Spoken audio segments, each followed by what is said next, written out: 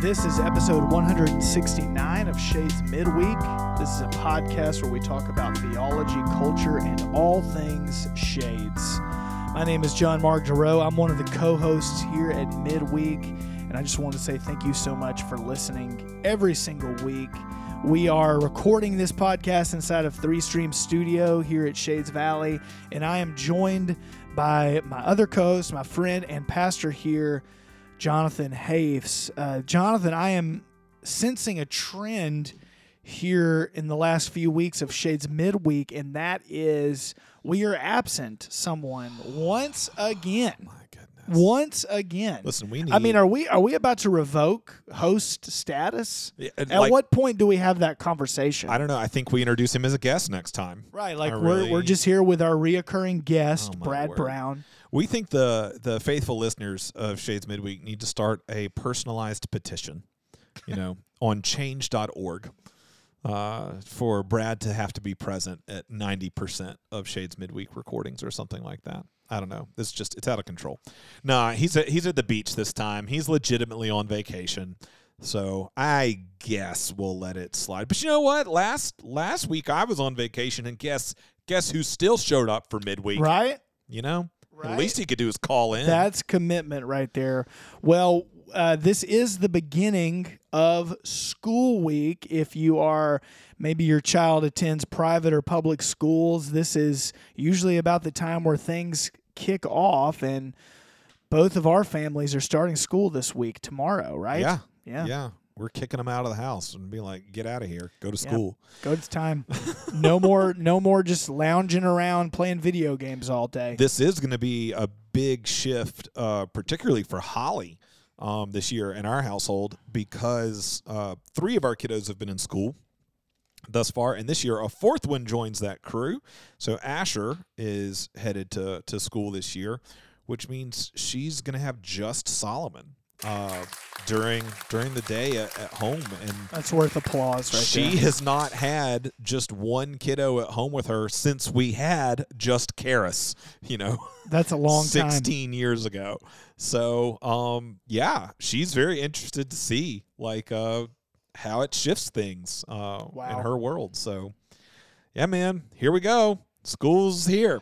Yep, it's definitely here, and we've got a lot of things happening at Shades Valley that I wanted to mention before we jump into our segments, because we are entering into the fall. We're still technically in the summer, and you can step outside pretty much any time and quickly realize that here in Yeah, Birmingham. but I go by what we call the semesters, right? And so this is like the fall semester, right? We're hitting it, and because of that, there's some things happening here at Shades that I wanted to make everyone aware of before we move forward with today's episode. All right, couple of announcements. We have the Roots Seminar coming up on Sunday. I believe it's September 10th.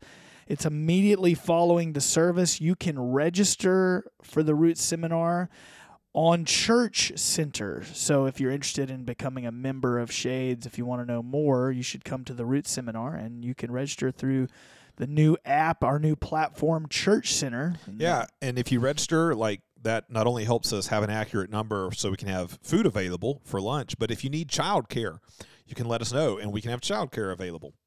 Absolutely. If you don't know about Church Center, just visit our Instagram, visit our website, shadesvalley.org, and you can find out more. Essentially, this is our new platform. We're moving away from the Realm. A lot of you are probably familiar with that.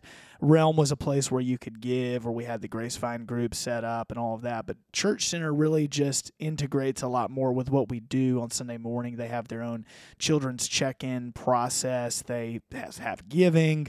They have a directory. We can create a Grace Find group there as well. And so it just made a lot of sense to switch from the Realm. Well, and it's much more user-friendly. I actually had a conversation with someone this morning. I want to tell you a little bit more about that. But I had a conversation with someone this morning, and they, at a previous church, used Church Center, and they had nothing but good things to say. Cool. So I'm really excited about it. They were basically saying, I think y'all are going to really like it. So It's exciting. It's a lot of big changes here, and if you do get on Church Center and you are a woman and you are interested in the women's retreat, you can register through Church Center for the retreat that's happening on October 6th through the 8th at Camp McDowell. That's a place that, I mean, they've been going there for several years now, right? I mean, I don't know how far back. Ever since I've been here. Yeah. So that's where the women's retreat is this year. You can register online. All the information is there on the registration page. This Saturday, here at Shades, we are celebrating back to school for all the kiddos. Brooke Primo has put together an awesome event. It's a water slide party. It will be here on the grounds at SVCC. So just come. It's from 10 a.m. to 12 this Saturday. It's going to be back near the playground, right? I believe so. So if you don't know where that is, basically you just want to drive to the back of the parking lot. Look like you're going behind the building, basically. And that's where it'll be set up back there. So, yeah, I believe that I'll be here with my kiddos and splishing and splashing and celebrating back to school. Come on out. Let's do it. And continuing with the back-to-school trend and our final announcement, SVCC Youth will return on Wednesday, August 30th at 6:30 p.m. Here at Shays, they're going to have a youth back-to-school bash that evening. So it won't be a normal youth meeting that night. It'll be more of a party. It'll be very festive, a lot of fun, some celebration. Just getting ready to be back in school. We're all doing it right now. So. Yeah. All the things, so much going on, so much happening, and I want to do a little public service announcement really quickly right here, John Mark. On occasion, we will get feedback from various people that they don't know what's going on at Shades Valley, and I'm going to assume that that if you're one of those people, you're also not listening to this podcast right now because you don't know what's going on. But for those of you who are listening to this right now, if you ever hear from people, man, I don't know what's happening at Shades or what's going on, would you pass along, please share with them all the various ways we try to get information out there. Sure. They include the following. This podcast, we occasionally do announcements, but that's not the best way. The best way is our weekly email, which you can subscribe to on the website. Just scroll to the bottom of the homepage, input your email address, and you're done. And you will get a weekly email with everything going on. And you don't even have to read the whole thing. You can scan through it. Each section has this big, huge graphic that at a glance just will tell you what's happening. And then if you see something you want to know more about, there's a description underneath that you can read. So, I mean, literally, it takes like 30 seconds to scroll through that email and see what's going on. The bulletins that we hand out every week usually have the announcements. We try to make verbal announcements in the service as well. And then our Instagram account, we will try and post announcement stuff there. So those are all of the various ways that are available. So if you hear people like, man, I just wish I knew what was going on at Shades, please share those things with them and definitely tell them the best way is through that weekly email. One other thing I forgot, because there's so much going on, community groups are back. Yes. And we put out the little groups booklet in the bulletin this past Sunday. We're going to send that out as an email this week as well, just so that everyone has it, just because there's so many things going on right now. And so we'll be pushing that a good bit through all of the mediums that Jonathan just mentioned, and we'll probably honestly run it again as an insert this week and maybe for a couple of weeks on Sunday morning. So if you're interested in a group at Shades Valley, maybe you're not a part of one, maybe you didn't know that we had groups here, please check that out. You can go to our website, also shadesvalley.org, and you'll see the full list of groups with information there as well. Woo! Well, man, to wrap up what's going on at Shades and kind of our little banter section that we do each time we do the podcast, I wanted to share a little bit more about my conversation that I had this morning. Oh, cool. With someone who is newer, been visiting Shades and such. And when we talk about what's going on at Shades, we can talk about all of these different things, which are all good things. The group starting back and back to school parties and all that. We can talk about like events and things of that nature. But man, right. I tell you, what's just really been thrilling my soul here as of late is like just the Lord is at work. He is just at work in the midst of the body. And if you don't feel that or see that, talk to people. talk to people. Like, I don't know how you couldn't feel it or see it. Like this past Sunday, there were several people who got up and gave testimony specifically to how the Lord is at work in their life through Shades right now. And it's just incredible to hear.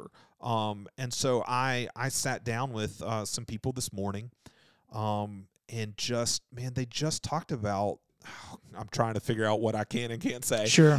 They just talked about the way the Lord is really bringing about some healing in their heart. They talked about Shades as being like a breath of fresh air.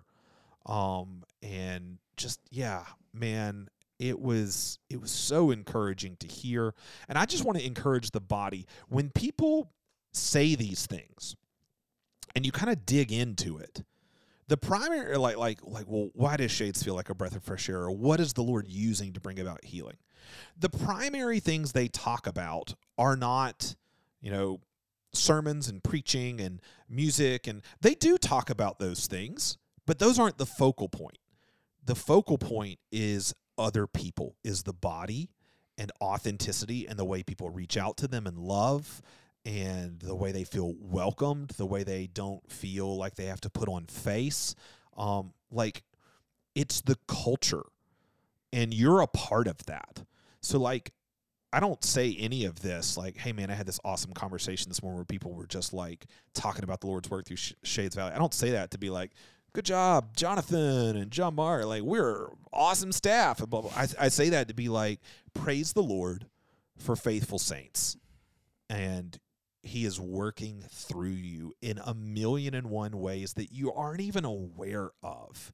I mean, they shared one specific story with me about an encounter they had with someone this past Sunday. I guarantee that if I went to that person and was like, hey, I met with so-and-so and they told me about y'all's conversation, they probably wouldn't even remember having the conversation. It was just a normal thing. Yep. But the impact that it had on their life.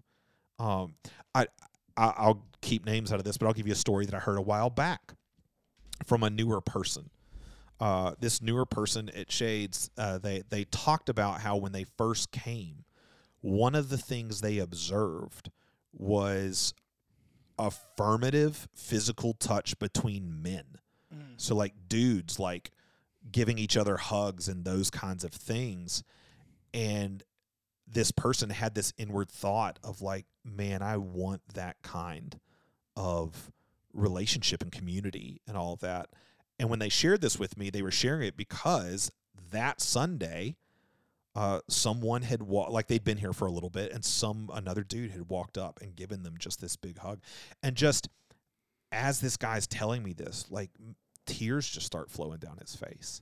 And those are the kinds of things where I'm like, you just don't know. You just don't know where people are, what's going on in their life, and how much something that feels so insignificant and so normal to you can just have this huge impact, and it can really be the Lord and His Spirit working through that. So anyway, when we talk about stuff going on at Shades, I just wanted to share that. Is this the podcast? Is this what we're talking about?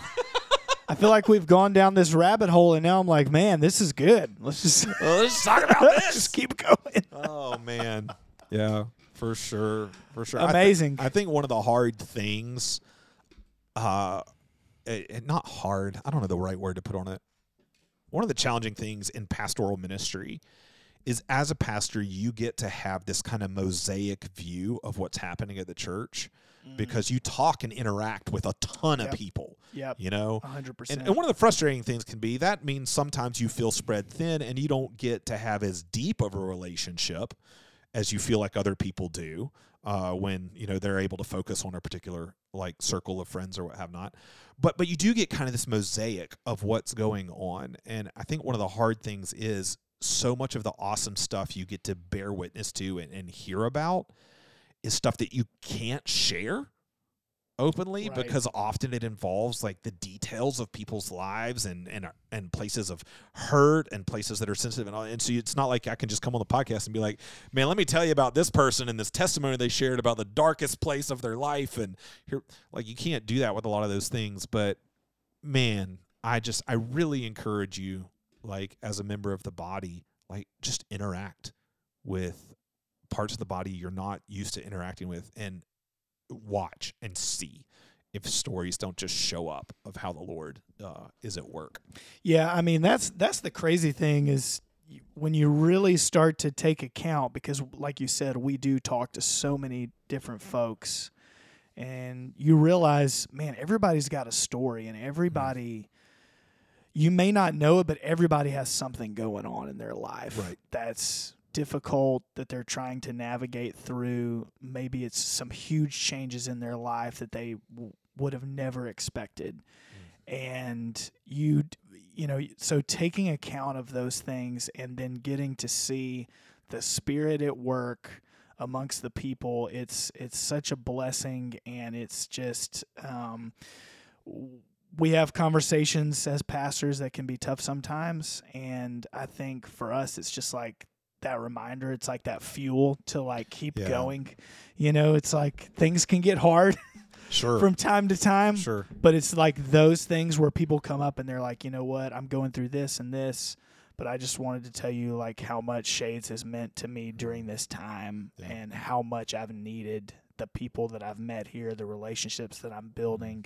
I mean, it's incredible. Yeah. And it's hard to talk about it publicly because those things are so private and intimate, like some of those details. But man, just know, just be encouraged. Everyone that's listening, just be encouraged. Like the Lord is at work. The Spirit is moving in incredible ways. Sometimes you don't always see it, but it's happening. Yeah, for sure. Yeah, that's awesome. Well, right, well, after that, do we want to come down for an album? I don't know what to do. I honestly don't know what to do. Let's just, you know, at Shades we are known for smooth transitions. So let's just pull off a smooth transition from all of that. Let's talk about music. All right, here we go. JM's album of the week.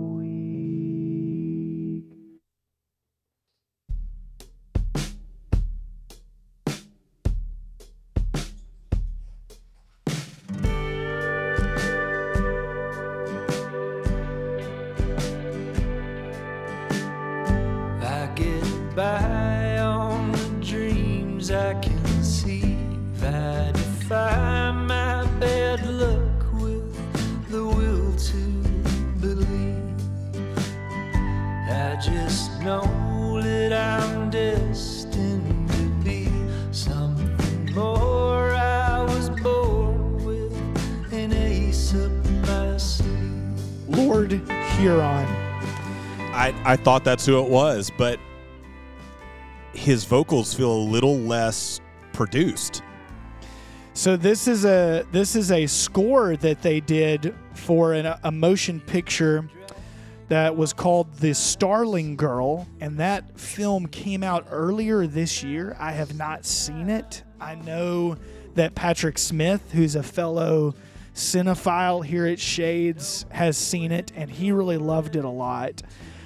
Lord Huron and members of that band did all of the music for this film, and they finally released the whole album.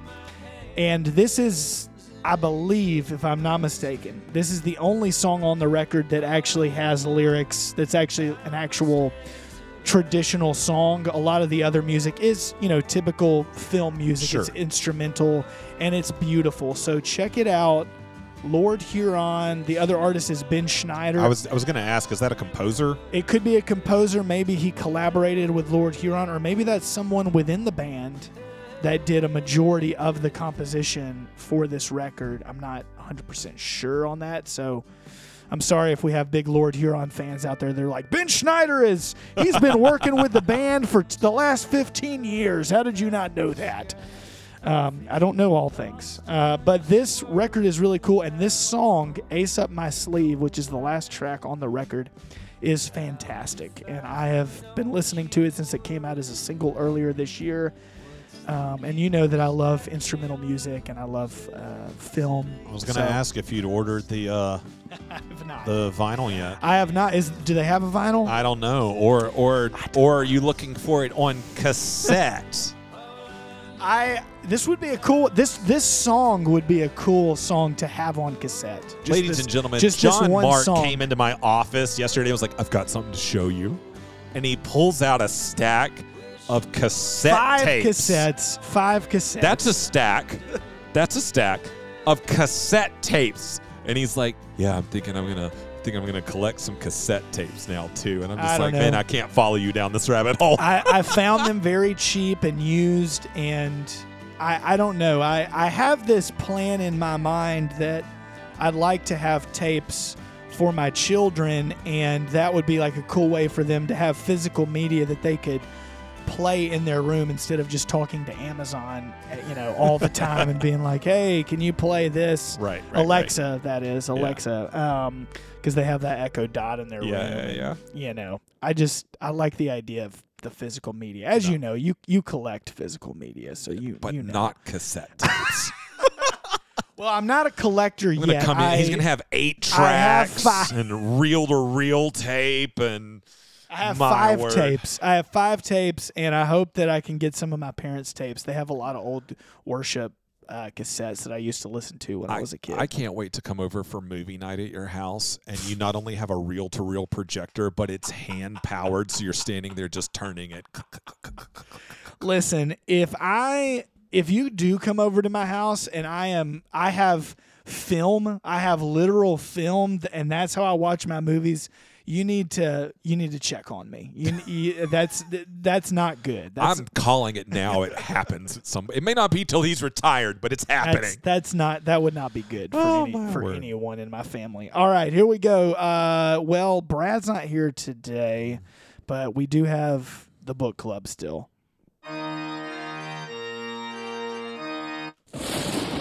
Nice. Little thunder. Oh, so I got a book for you that I won't talk much about because we're going to talk a lot about this here in just a second. But it is called Judges for You. Now, this comes from a series of books that are almost kind of like, they're kind of like mini commentaries. They're more like Bible study. I think what they're primarily are pastors taking their sermons through books and like kind of pulling them down into book form kind of thing. But this one is by none other than the late now Dr. Timothy Keller. And as everybody knows, we just finished a series going through the book of Judges, and this is one of the books that I read every single week as we went through. I read this sucker cover to cover. It is not a big book at all, and it is engaging and helpful. And so if us going through Judges kind of left you in a place where you're like, man, I'd love to dive a little bit deeper, do a little bit more study on my own, I would highly recommend Judges for You by Dr. Timothy Keller. So that's awesome. I mean, there's that. Leave it to Keller to just have something that's accessible and that I mean you would recommend for anybody to read that, I'm sure. You know? Yeah. Like, I mean, almost all of Keller's stuff is extremely accessible, you know? And I'd hand this book to Levi. Yeah. And be like, hey, you want to read this? You can read it. You know? So, yeah, absolutely a fantastic resource. And I'll talk about some other resources when we get to the end, because what we're doing today is kind of like a Judges wrap-up. So as I said, we just finished Judges. Yay! We made it. We made it. We made it. It was a long journey, though not as long as some. I don't know exactly how many sermons it was. Judges is 21 chapters. And so it was probably somewhere in the 25 sermon range, somewhere in there. Yeah, it's not like we camped out in Judges for 2 years or anything like that. No. People aren't going to replace their comparison to the Gospel of John series yet. But we were there for a hot minute. Sure. And I hope that everyone was pleasantly surprised by the series. Honestly, and again, I'm not trying to, like, this is not self-aggrandizement or patting myself on the back or anything like that. But John Mark, like, I got probably more feedback from people about the Judges series than probably any other sermon series I've ever done. Wow. At Shades. And it's just been really cool to interact with people about it. As when you're the kind of every Sunday pastor at a place, and like, I mean, people are just used to like, yeah, I mean, Jonathan's preaching, this is what Jonathan does here. Like you don't get a ton of feedback because it's the normal thing. Right. Right. It's the norm. Yeah. Yep. And so it's odd, and I notice when there is kind of like this abnormal uptick in people discussing kind of what we're studying and all of that. And there was definitely that. And so it just did my heart good to see Judges engage and capture people's hearts in the same way that it has engaged and captured mine over the years. And so what I'd love to do, just to kind of wrap up, is a couple of things. One, just kind of talk a little bit in general about why I even wanted to do Judges, a little bit about some of that experience along the way, and then maybe just kind of some random stuff, you know? So this is the Random Judges episode where I get to talk about things that you don't get to talk about in the context of a sermon on Sunday morning. So I love that. Yeah, let's just go for it. Yeah, I told some friends of mine that work at other churches, some other worship pastors, you know, we just talk about what our churches are doing and, you know, what kind of series are we in and different things like that. And when I would say, yeah, we're working through the book of Judges right now, you know, just the looks on people's face like, whoa. Be like, yeah, wow. So I'm leading a lot of metal songs. Yeah, exactly. It's one of the first things that in our conversations as a staff, when we started talking about Judges and started talking about its content, John Mark would just constantly be like, Judges is so metal. Because, you know, metal just deals with all these, metal music just deals with all these dark themes and death and, you know, all that kind destruction. Of thing. And it's just very heavy and literally. And yes. So, yeah, Judges it's pretty metal. So why would we do this? Yeah, why would you do this, Jonathan? Tell us. Take us into your psyche. Let's go deep a little bit. Let's talk about we don't want to do that. Well, the story of how I fell in love with Judges, it's got a couple of phases to it. So starting out, I mean, everybody knows I grew up as a pastor's kid, and if you grow up within the church, you most likely grew up with some kind of Sunday school environment or something like that. And traditional Sunday school tends to focus on narrative. It's not like you're sitting down as a first grader and they're like, you know, going, all right, Ecclesiastes this week, or, you know, whatever. Most of the time they're walking you through stories and through the narrative of Scripture, and you get your traditional Sunday school stories. And Judges is a gold mine for kind of just these stories. But the version of it you get, or that a lot of us got, not everybody, but in Sunday school, is these stories can kind of turn into like Aesop's fables. So it's like a story with like a moral at the end. Sure. You know, and so each story is kind of self-contained. You don't necessarily see how it fits into the overarching narrative of Scripture. And the characters tend to come off as positive role models. Sure. And examples of how you should. So you almost kind of get the sense of like the Bible's just full of examples of what it looks like to follow the Lord, and I need to read about these people and do what they do. And the book of Judges, I don't know if this is a gender thing, but I do think that like it appeals in a particular way sometimes to boys. That's been true in my own family, and I think it was true in my own life. But it's because you get some of these kind of fantastical larger than life stories with mostly men, not exclusively. Obviously, Deborah is in there, but kind of like leading battles, and you know, I mean, with Ehud, it's like this assassination plot, and like they're kind of like these little like epic, heroic. It's almost like the Bible's version of like superhero tales. Sure, you know. And so I think it's easy, like, to just become fascinated with that. So I loved the stories about, like, you know, the big ones that everybody knows are Gideon and Samson. Sure. You know, loved those stories as a kid. Yep. I very jokingly shared the fact during the series that I had a Samson and Delilah action figure as a kid. You want to talk about? Did we ever post the pictures of those? I think we did. I knew we had talked about it. I think we did. We can post them again with this when we post about this episode. I can send you some. Yeah.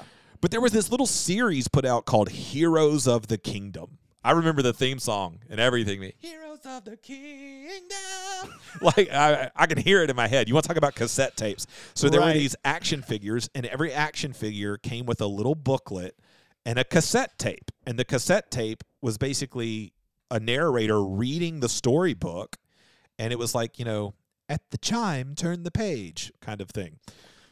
And so you play with your action figure, you listen to the story and all of that. Dude, I had Jonah, I had Daniel in the Lion's Den, I had Joseph in the Coat of Many Colors. Like, I had all these different things. I love it. But yeah, totally had a Samson and Delilah, which seems highly inappropriate. Yeah, that's just Samson by himself. That's fine, but then you have to, yeah. So yeah, fell in love with it as a kid, and then I think somewhere, probably high school-ish, I was probably on one of my many attempts to read through the Bible. I think if you grow up in church and you're kind of trying to be active in your faith, you get on this kick at various points where, like, I'm going to read through the Bible. Yep. And in middle school, I would always stall out somewhere in like late Genesis or early Exodus. But I think by high school, my resolve got a lot harder, and so I'd make it a lot farther. And I remember reading Judges for the first time and just being like, this is not what I learned at Sunday school at all. Did Scorsese direct this? Did Tarantino have a role in this? What's happening? Oh my goodness, yeah. What's going on? It's a lot darker. The characters are a lot of them are morally ambiguous. Yeah. They're super flawed, and their flaws are right up in front of you, and you're like, I think you're left when you've kind of had, whether explicitly or implicitly, you've kind of grown up with this thought that, like, well, the Lord uses morally pure, upstanding, faithful people to do his work. Sure. So the first time you encounter him using flawed, messed up people who do lots of questionable things, it just throws you for a loop. And you're just like, why is this even in the Bible? How is God present here? What is going on? So I would say somewhere in high school, like, I just got intrigued, but I had no answers. I was just confused about it, but it intrigued me. Like, the book became just that much more interesting, So then, fast forward several years, I've been in youth ministry for a little while, and I get to, I think the only thing I ever taught on from the book of Judges while I was in youth ministry was, I do think I did like a small series once where I explored like Samson's narrative, and we definitely talked about him as a flawed character and such. But I get to seminary, and my love for Judges gets stirred up again just as I'm going through my Old Testament class. And for the first time, I get kind of a big picture view of how this book fits into the Bible as a whole, and kind of what's going on and the place it holds in the overarching narrative. So some of the pieces start to click into place. But it wasn't until my second preaching class. So I'm getting near the end of seminary. So I'm like in my third year probably. It's my second preaching class with the Dr. Robert Smith Jr., which, if you didn't hear me announce the other week, oh man, Dr. Robert Smith Jr. is coming to Shades Valley on the last Sunday of August. What is that? It's August 27th? Yeah, it's the 27th. 27th. Is the 27th. So you don't want to miss it. Go YouTube him, or just go back and listen to the Shades midweek episode where we interviewed Dr. Smith. Yeah, man, I love this man. I am so excited. I've been telling everybody about it. If you don't know what hooping is, HOOPING, hooping. It's like basketball terms? Nope. That is the technical term for a practice in many African American preaching traditions. Okay. And it's where they sing the end of their sermon. Like, when they get to the end of their sermon, like, you're going to know. Am I going to have to play with him? No, he'll be fine without you. But it doesn't matter where.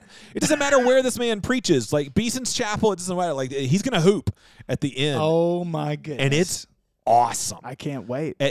Because like in many African American preaching traditions, like the trajectory of sermons are almost always towards hope, and towards towards the eschatology, towards the end times, the fulfillment of all of our hopes and the fulfillment of redemption and salvation, which makes total sense when you think about the context out of which the African American preaching tradition grows, right? And so it leads almost always to this note of celebration. And so when you get a preacher that not only preaches in that direction, but then does it through this joy-filled, rejoicing, hooping, I don't know what to say and to put words on it. And Dr. Smith is like, God, you want to know what it feels like to just spend time with the Holy Spirit through another person, just sitting with that man. I'm getting off on subjects here, but I'm just going to tell this story. The first time I sat down with him, like, I already had mad respect for this man, just from what I had observed. But the first semester of preaching, he meets with every student individually to talk about the first sermon you're going to preach in preaching class. And I remember sitting down with him. We've never had a conversation. And he just starts asking me about my family, about my kids, about all of these things. And before we ever even talk about preaching or any of that kind of stuff, he asks to pray for me. And he reaches across the table and takes hold of both of my hands and starts praying. And, dude, just the genuine prayer flowing out of this man. And about halfway through, I just kind of open my eyes, and tears are just rolling down his face as he is just praying over me. Goodness gracious. Just, man, this dude just bleeds Jesus. So you take that kind of authenticity and that long, faithful life of walking with the Lord through deep suffering. Yeah. Dr. Smith's first wife died, and he has had 2 children pass away. One was murdered while I was in his class during that time. You take someone that's walked with the Lord through that kind of deep suffering, clinging to Christ, like, oh my goodness. Wow. I'm just going to go on and on about the good doctor, but I'm pumped. I'm going to have to plan a hype set for when he's high done. Octane. Everybody get ready. We're going to go for it. Put on some organ, man. Get Brad to play some cut beats. Get ready. We need to do that version of the goodness of God that we've seen. Yeah. That The Pentecostal super upbeat version. Goodness of God. Oh my word. Anyway, We're going to okay. go for it. All right, back to Judges. I'm excited. Second semester of preaching in Dr. Smith's class. One of the things he makes you do is preach a difficult text. And he did something. He changes the way he distributes passages to the students, the passages you're going to preach on. And a lot of times you have no control over it. But for our class, he let us. He gave us a list of difficult passages, and we just went around the room and everybody picked their difficult passage. Well, several of my friends were picking what were the easiest passages on this list, you know. And so what's an example of that? Like Revelation 21, the new heavens and the new earth. Okay. I don't even know why that's considered a difficult text, you know, but whatever. Anyway, so they're just picking these kinds of things. And if you know me and my personality, I'm a bit of an extremist. I go extreme. I don't know what you're talking about, Jonathan. So I'm just like, man, if we're going to do a difficult text, let's do this. And I'm also like, this is a safe environment. Right. You know, I'm not pastoring a church. I'm going to preach this in front of my professor. I'm going to get feedback. Yeah. So I'm like, let's take a risk. So it gets to me and I'm like, Judges 19, which for those of you who are here for the Judges series, Judges 19 is the rape and murder of the Levite's concubine. It is one of I think, apart from the crucifixion, it is the darkest passage and one of the most brutally descriptive passages in all of Scripture. It's just ugh. Yeah, that's the one, not to be super graphic, but they cut up the body. Yeah, the This Levite. is the one. Yeah, the Levite dismembers her body after. So if you think about the most, I put it in these terms because I watch so many movies, but think about the most, graphic mobster movie you've seen, and it's like worse than that. Yeah, it's brutal. And I mean, I gave a warning before I preached it here. I was like, hey, this contains like sexual violence and all that kind of stuff. Yeah. And like, if that's, I totally would get if that's too much for you and you need to step out, Right. because for a lot of people that have that as part of their story, I mean, it can be really, really hard. Anyway, but I picked that passage, and because I'm like, man, if the gospel can shine forth here and can be preached here, then the gospel can shine forth and be preached anywhere. And like either when we're told that Christ is the light that no darkness can conquer, either that's true or it's not. And so if it's true, Christ should be able to shine in the midst of the greatest darkness. So I chose that passage, and man, just through studying it and through preaching it, like I just fell in love with the book of Judges and what I believe the Lord was communicating through the book of Judges. And it was exactly what I felt like my heart needed in the midst of a world that can feel very dark, like the book of Judges. And it was at that moment that I was like, man, if the Lord ever gives me the opportunity, I want to preach this whole book. I want to go through the whole thing. And ever since I arrived at Shades, I have wanted to do it. I've planned to do it a couple of times, but for whatever reason, it just either the timing wasn't right or something else would feel more pressing. Like the Lord was leading me or leading us as leadership in a different direction. And Sure. But man, this past year when the opportunity rolled around, it felt like the right moment, and like this is what my heart needed and what the Lord had for us at Shades. And so that's a very long-winded way of saying here's how I fell in love with the book of Judges and really wanted to preach it. No, it's great to get that context, and considering that context, considering how familiar you are with the text. I mean, preaching it in your Old Testament class and preaching class. What are some things that were most surprising to you going through the whole book? Man, the longer I spend just with the Bible, period, the more the unity of Scripture blows my mind. Yeah. Like I think it's one of the greatest apologetics there is. Like one of the greatest kind of proofs, if you will, if we can use that word, that the Bible is God's word and it's divine in its origin, is the intertextual unity of this thing is crazy. Right. I mean, I felt that off the charts when we went through Revelation. Sure. But Judges has a unique difference from Revelation. So Revelation, every scholar, believing scholar or not, every scholar agrees Revelation was the last book penned by a biblical author. So one could make the argument that the reason it's able to have such incredible unity and make all of these different references is because John had all of that at his disposal, and he could study and kind of weave it all together, right, and yada, yada, yada, and all of those kinds of things. He's at the end of the process. Mm-hmm. I still think the way in which it's done, the degree to which it's done, I don't think is possible by any human being. But one can make that argument. You can't make that with Judges.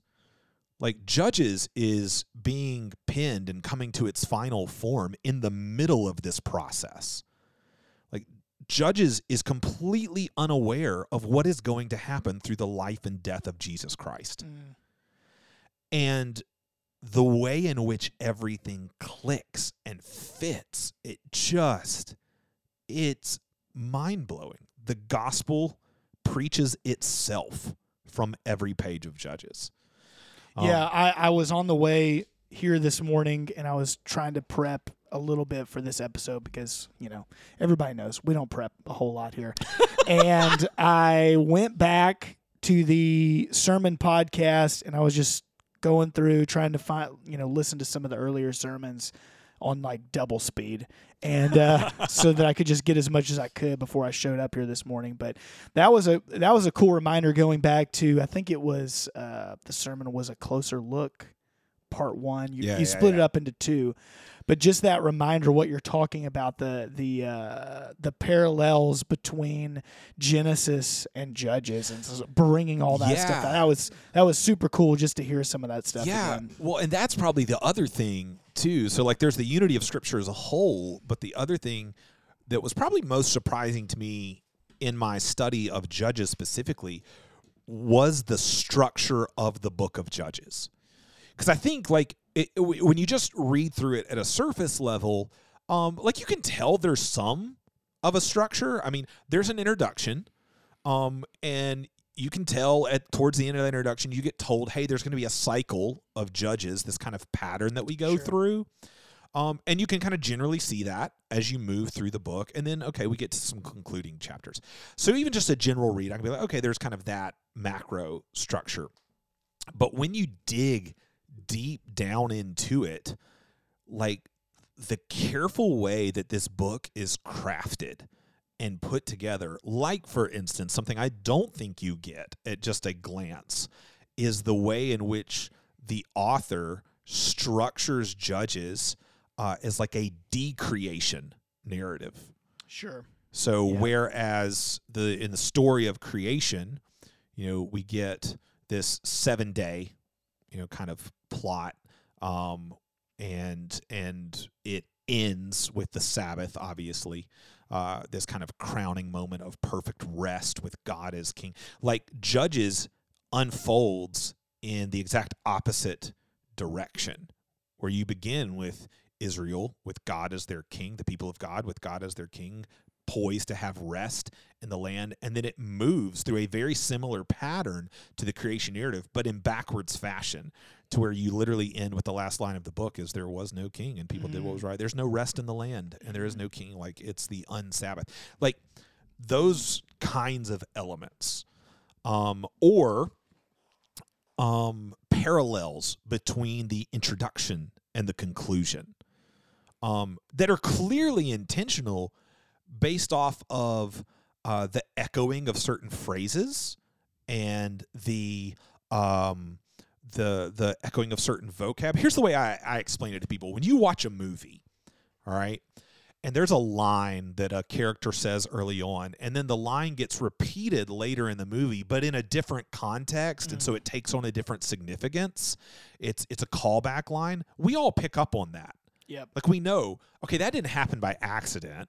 That is, a scriptwriter did that. Yep. It's intentional. On purpose, Well, there are those kinds of things. I just don't think that we see them as naturally, because it's a different type of storytelling. Sure. But there are those kinds of things in the book of Judges where, like, when you're able to look at it through the lens of ancient Near Eastern storytelling, and especially when you're able to look at it in its original language, of Hebrew, like, it's just, there's no way, that's not accidental, that's on purpose. And so, so just this tight-knit structure was I mean, the thing's just like a literary masterpiece. And so, so those were some of the things that I would say, like, I just was unaware of going into it, that were just really incredible to encounter along the way. I think it's just like, it leaves God's fingerprints all over the thing. Yeah, no, I love that. Do you have a favorite judge? Oh, I do. All right. I do. Do you have a favorite judge? Mine is pretty vanilla, because, like you were talking about earlier, I grew up hearing Sunday school stories about Samson, and so I think that story has always been special for me. And I was kind of on a funny side note. It's the hair, isn't it? There's right. It's right, exactly. There's a funny Carmen song, and I don't know why I thought about this today, but I used to listen to a lot of Carmen. I've mentioned this before. Carmen was the first concert that I went to, and I was 9 or 10 years old. He has a song called Lazarus Come Forth, and it's about Jesus raising Lazarus from the dead.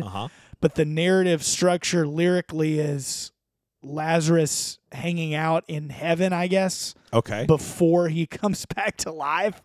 And so he's talking to all of the heroes of the faith up there. Yeah. And there's a conversation he has with Samson, and it's like something like, they're talking about how they all knew Jesus or something like that. I can't remember exactly. I haven't listened to it in years, but I remember the lyric is let's see. Samson said, I knew him. When some Philistines tried to jump me, I took a donkey jawbone and busted a few heads. That's Samson. So I don't know why. It's always stuck with me for some reason. Man, I think I definitely would have said that like as a kid. I mean, I had the action figure, right? I would have been like Samson's my jam kind of thing. But so out of the major judges, which I mean, I think if you choose a minor judge as one of your favorites, you're just trying to be contrarian. Right. Because there's just not a lot going on there. But Ehud, man, the left-handed.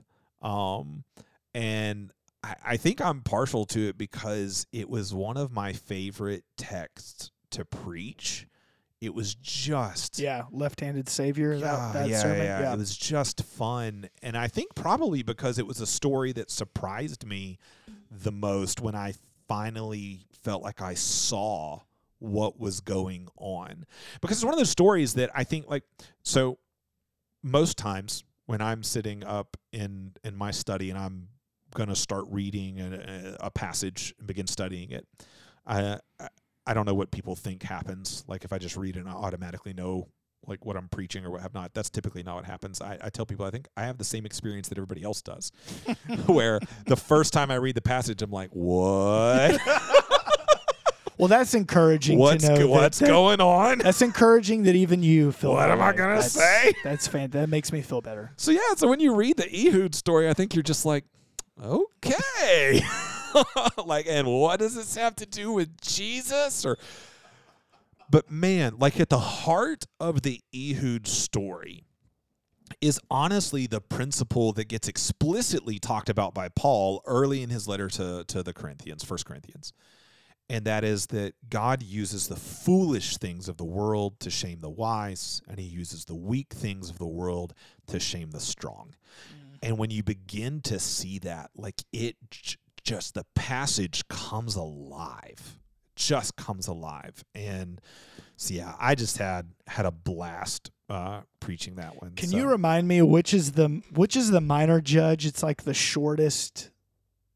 There's like one of the minor judges that's really short. Am I wrong? Oh no, they're all. What was the one they're all short. The first minor judge. There was one that I feel like that was incredibly short. Like we don't have much information there in the text. Can you remind me which one? Well, it's all of them. But right. The sermon that I preached. One that I'm thinking of in well, particular. the sermon that I preached, where I basically was like, we don't know jack squat about this guy.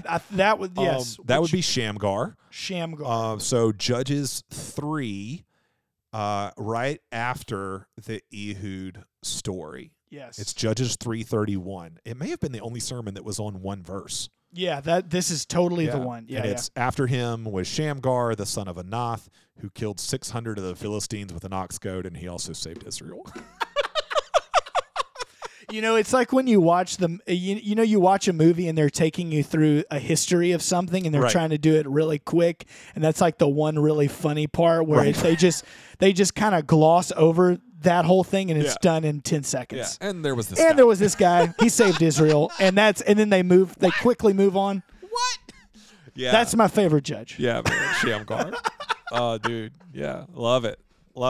So amazing. Man. Well, I know that per the usual when we do a lot of these wrap-up episodes here on Midweek about sermon series that you've preached, Jonathan, there's always things that are left on the cutting room floor. This always happens. This is the director's cut. There's no time. There's no time for the Lord of the Rings extended edition 5-hour sermon. So unfortunate. I mean, I truly should have been born in colonial New England, like when the Puritans were preaching 3-hour sermons because there was no other source of entertainment. Yes. So people were like, yeah, of course, this is great. Keep going. Yeah.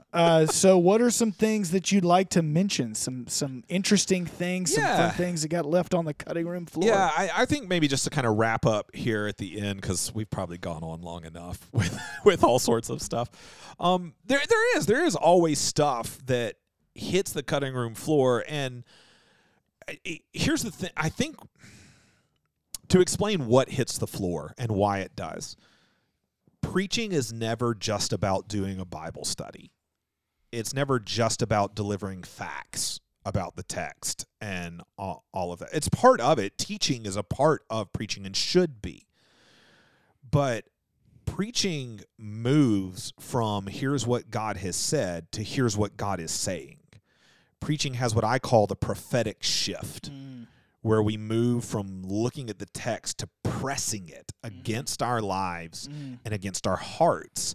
And how is God calling us? How's he encouraging us? How's he convicting us? How's he calling us closer to himself? Like preaching makes that move. And so as a result, the things that are primarily going to hit the cutting room floor are things that might be considered fun facts. Like it's something that when you're studying, you're like, oh, that's awesome. That is so cool. I would love to tell everybody about that and show that. But it is totally not necessary at all to, like, you can understand the text without knowing that cool thing, and the point comes across without that cool thing. Sure. And so those kinds of things end up hitting the cutting room floor. For me, this is a difference between me and Brad. Sure. Quotes. Sure. Like Brad is the king of quotations. Yep.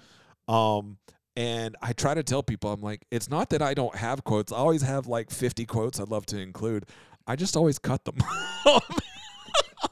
I'm like, well, this is just reinforcing what I already said. So it's out. I love this kind of stuff because for me, like, I'm a big college football fan, and I love all the random stats that these statisticians come up with. They're like, well, this is the first time ever that a quarterback, threw 30 passes in this game. And on a Thursday. Yeah, it's just the most random stuff. The NFL is really great at it because those guys are working overtime, and they're trying to find the most obscure stat MLB possible. is the same. I love that MLB stuff. is the same.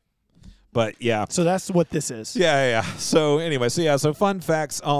Sometimes it's just the things like I talked about earlier, like with the structure and how there are certain things that just show the literary genius of the book. Like you don't necessarily have time to go all that. It's just beautiful connections. Yada.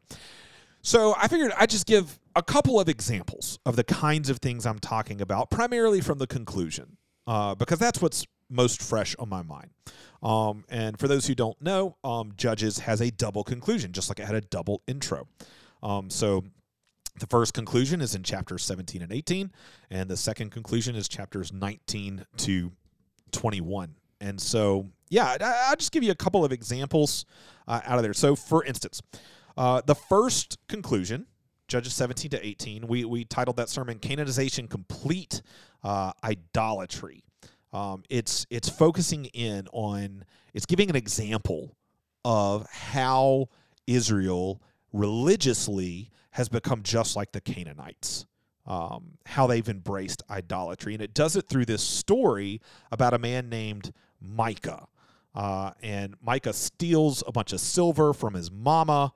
She's like, cursed be the person who stole my silver. And he's like, oh, crud, that was me, Mom. And she's like, never mind. Blessed be you, son. Here, let's make sure that the gods don't curse us. Use that silver to actually go and make a god, an idol, so that we're not cursed. Yeah. There's more details to it. You can listen to the sermon if you want to. But one of the fun details in the midst of that story that there was just no time, things had to be cut, is here. I'm gonna read it to you. In verse 4. So when Micah restored the money to his mother took 200 pieces of silver and gave it to the silversmith, who made it into a carved image and a metal image, and it was in the house of Micah.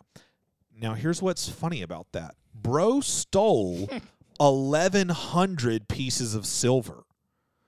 And she gets all pious and is like, yeah, let's dedicate that money to being made into an idol. But when it comes down to it, she gives 200 pieces of silver to be made into an idol. She keeps 900 of it. The overwhelming majority of it. And if you do the math on it, 200 pieces of silver is going to make a really sad little bitty idol. Like, it's not like we're making this cool statue kind of thing. It's like, it's like, how can I get off the cheapest here and not get cursed, by the gods? It's a bargain bin idol. Yes. It's the $5. Yes. It's the Dollar Tree. Oh, yes, it totally is. Like, it's basically 5 pounds worth of silver. And you think about that and you're like, oh, 5 pounds. But no. Think about a 5-pound dumbbell. Sure. Think of the size of that. Right. Like, it sits right here. It's like a glorified paperweight, Yes. So it's just those kinds of little fun facts that you wish you could talk about. And there's just not enough time. Sometimes there's not enough time to do all of the application you would like to do. So, for instance, when Micah sets up he basically sets up this idol, but he doesn't just do that. We talked about the fact that he virtually establishes a completely alternate system of worship. Like, he ordains one of his own sons as his priest. He sets up his own shrine. Like, Shiloh exists right now in Israel, which was the dedicated place the Israelites were supposed to go to worship. The tabernacle's there. The Ark of the Covenant's there. The rightful priest is there. He sets up his own rival system of worship. And the very next thing we hear is verse 6. In those days, there was no king in Israel. Everyone did what was right in his own eyes. In other words, Micah is doing worship as he sees fit in his own eyes. You want to talk about a loaded place for application to talk about how do we do worship in the way that's right in our own eyes, in a way that fits for us, is comfortable for us, scratches our itches, versus worshiping God on his terms and the way that he wants us to worship him and the way he's prescribed for us to worship him. I mean, there's a sermon there. You can just sit in 100%. in that. And one of the commentators that I read pretty regularly, he does sit there for a little while. I'll tell you about him in just a minute when I do some recommended resources. Okay. But yeah, those are some of the kinds of things that hit the cutting room floor. One of the other so this is a cool intertextual connection right here that there wasn't time to point out, but just shows the beautiful unity of the book. This verse, in those days there was no king in Israel, everyone did what was right in his own eyes. So that verse gets repeated 4 times throughout the double conclusion, right? Twice in the first conclusion and twice in the second conclusion. And it does it in what we would call a chiastic pattern, an ABBA pattern. All right. So in other words, the full version of it appears right here at the very beginning of conclusion number 1. And the full version will appear again at the conclusion of the whole book of conclusion number 2. It bookends it. Mm-hmm. Well, you get a shorter version that just says, there was no king in Israel in those days. You get a shorter version in the middle at the the end of conclusion number 1 and at the beginning of conclusion number 2. So it's really hard without drawing it on a board. I hope you can see what I mean by this ABBA pattern. It's tightly constructed. But even more than that, the final judge story that we get before these conclusions, the final major judge story, is Samson, right? And Samson's this huge extended story. And one of the things we talked about constantly throughout Samson's story is that he embodies what's going on with all of God's people. Like what we see happening with Samson, his confusion in his relationship with God, his immorality, all of that, it is an embodiment, a representation of what's going on with all of Israel. Well, here's what's so cool, just an intertextual link. Samson's idolatry and immorality, it gets described for us right at the beginning of his story in this way. On his own lips, he wants to take a Philistine woman for his wife, and he says, because she is right in my eyes. And it gets said twice. Well, now, in the conclusion, Samson's words are being taken and applied to everybody he represented. It's the author's way of going, see, Samson really was an accurate representation of all the people.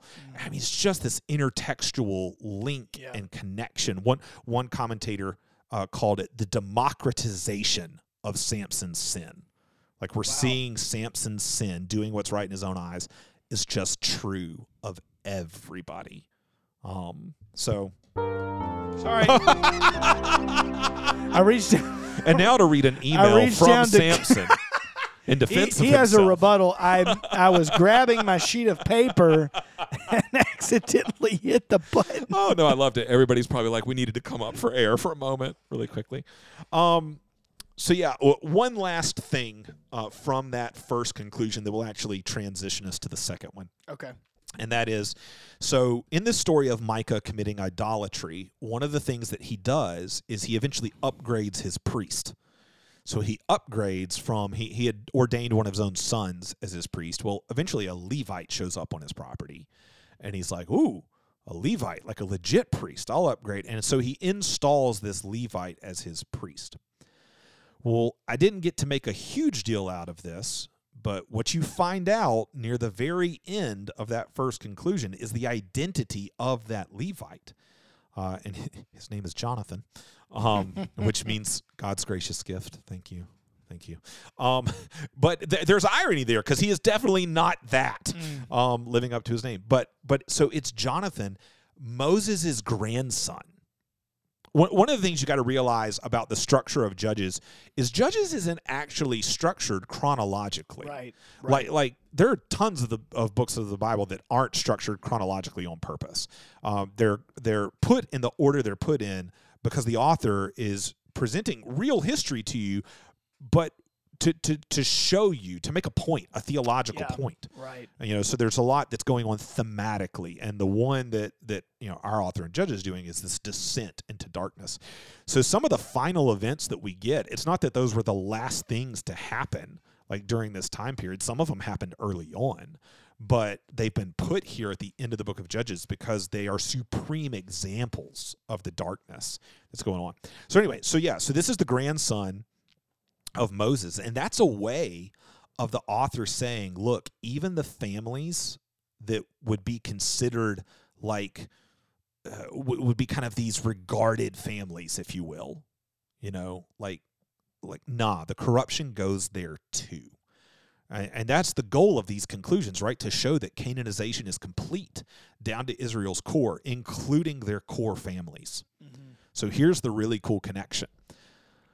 In that first conclusion, we get this Levite who's the grandson of Moses. In the second conclusion, there's only one named character in the entire second conclusion, and it is the priest serving in Shiloh. And his name, if I can remember correctly, right here in my notes, is Phinehas, and he's the grandson of Aaron. So Moses and Aaron are brothers, right? Moses is the greatest prophet of ancient Israel. Aaron is the great high priest of ancient Israel. And we're getting told, those families corrupted to their core. Israel has no great prophet right now. Israel has no great priest right now. Oh, and what's the other thing we're told repeatedly at the end of this book? Israel has no king. Right. Prophet, priest, and king, not here. It's those kinds of things that when you see them, you're just like, like that kind of intertextual unity and beauty and theological unity is just an incredible thing to see. I have some other notes here of some other cool things from the second conclusion. I don't know that we really have time to cover those or that it's even necessary. So I think we'll conclude like this. Okay. Judges ends with this there is no king in Israel. And it kind of ends with the begging of this question. Will God show up as king? Will God provide a king? God promised that a king would come through Judah all the way back in Genesis. Yep. And so the book of Judges kind of concludes with this question hanging in the air: will God keep his promises? Is it possible in the midst of this kind of darkness for God to keep his promises? Well, the very next book in your Bible is the book of Ruth. And the first line of Ruth is in the days of the judges. And so this is a story about how God is faithful, keeping his promises right there in the midst of that dark. And that's where we're going to go next. Love it. So this Sunday, we will start a series into Ruth's a short book, it's 4 chapters, so we'll just have 4 Sundays. But we'll walk through the book of Ruth. And that is precisely what we see. You know, we entitled the Judges series "When All Other Lights Go Out," like Right. kind of emphasizing the darkness. Well, the title of the Ruth series is "The Light Shines." Love it. So when we find ourselves in the darkness, the light shines in the darkness, and the darkness cannot overcome it. And that's what we see through the beautiful book of Ruth. So, yeah, man. As we wrap up this this podcast on Judges, maybe you have been left kind of going, I'd like to do some more study. I'd like to dig into this book. Hopefully you found it beneficial. I'll just give you 3 recommended resources. There are tons that if you want to come look at them in my office, I bought way too many books preparing for this series. Shocker. I couldn't even read them all. But I've got more than what I'm going to mention, but these are the 3 I'll mention. So there's the one I already did, the Timothy Keller Judges for You. If you're only going to pick up one book, that's the one I would recommend. You can read it devotionally. Yeah. It's great. Another one that's in a very similar vein to the Keller book, so I still think these are based off of sermons, but it's definitely a different flavor than Keller, and I found this book intriguing. He would often go in directions applicationally that I didn't think to go or wouldn't go, and so this was a good read. I read this one in total too, and this one is it's from a series called Focus on the Bible, and it's just called Judges. The subtitle is Such a Great Salvation. And the author is Dale Ralph Davis, which I quoted him a couple of times in the Judges series. You may have remembered me going, Dale Ralph Davis. So, yeah, I bought this because it was highly recommended to me and found it to be really helpful. Final one. If you're like, I want to do the deep dive, give me all the technical stuff. Give me all the scholarly issues and arguments, and give me the thing that would put me to sleep if I read it without coffee. Then I'm going to recommend Daniel Block, Block. His commentary, it's the title's just Judges Ruth. A lot of Judges Ruth commentaries are bound together in one book. So it's the Judges Ruth commentary, and it's in a commentary series called the New American Commentary, NAC. So Daniel Block is an Old Testament scholar. I love a ton of his work. I think this is the most helpful commentary for deep study of the book of Judges by far. I do not agree with him everywhere. I know we call that the Jonathan Haves disclaimer. I don't agree with his main thesis. Wow. So like what he would say is that the primary purpose of the book of Judges, I don't agree with him. But I mean, helpful and helpful food for thought, helpful in pointing out so many things I would not have ever seen on my own in the text. So yeah, if you want to do the deep dive, then that's the one. Given that Ruth is a part of that commentary, we may be experiencing some Block here for the next few weeks. You've been experiencing Block for a long time, man, because he is super helpful. And I do have maybe after Ruth I'll give some recommended resources on Ruth. I'm sure Block will probably still be my critical commentary recommendation, but I've got some other stuff that I'm going to work through along the way. I actually just ordered a children's book. Okay. About Ruth, and I'm hoping. I've heard good things. I'm hoping it's good. If it is, I'll probably talk about it on Sunday and recommend it to everybody. But so there's some resource recommendations. You want to talk about Judges more? I would love to get coffee and talk about it. You got questions about Judges? Email midweek. If I can answer them here, I will. If I can't, we'll get coffee. But we would love to hear from you midweek@shadesvalley.org, because as Bradford Brown says when he's here 10% of the time. Here at Shades Midweek, you're a part of the conversation. Awesome. Well, thank you so much, Jonathan. That was a great wrap up to the Judges series. If you want to check out some of the sermons, maybe you missed some of them, go to our other podcast. You can just search Shades Valley Community Church. Anywhere you listen to podcasts, you can find those sermons listed there. Thank you so much for listening.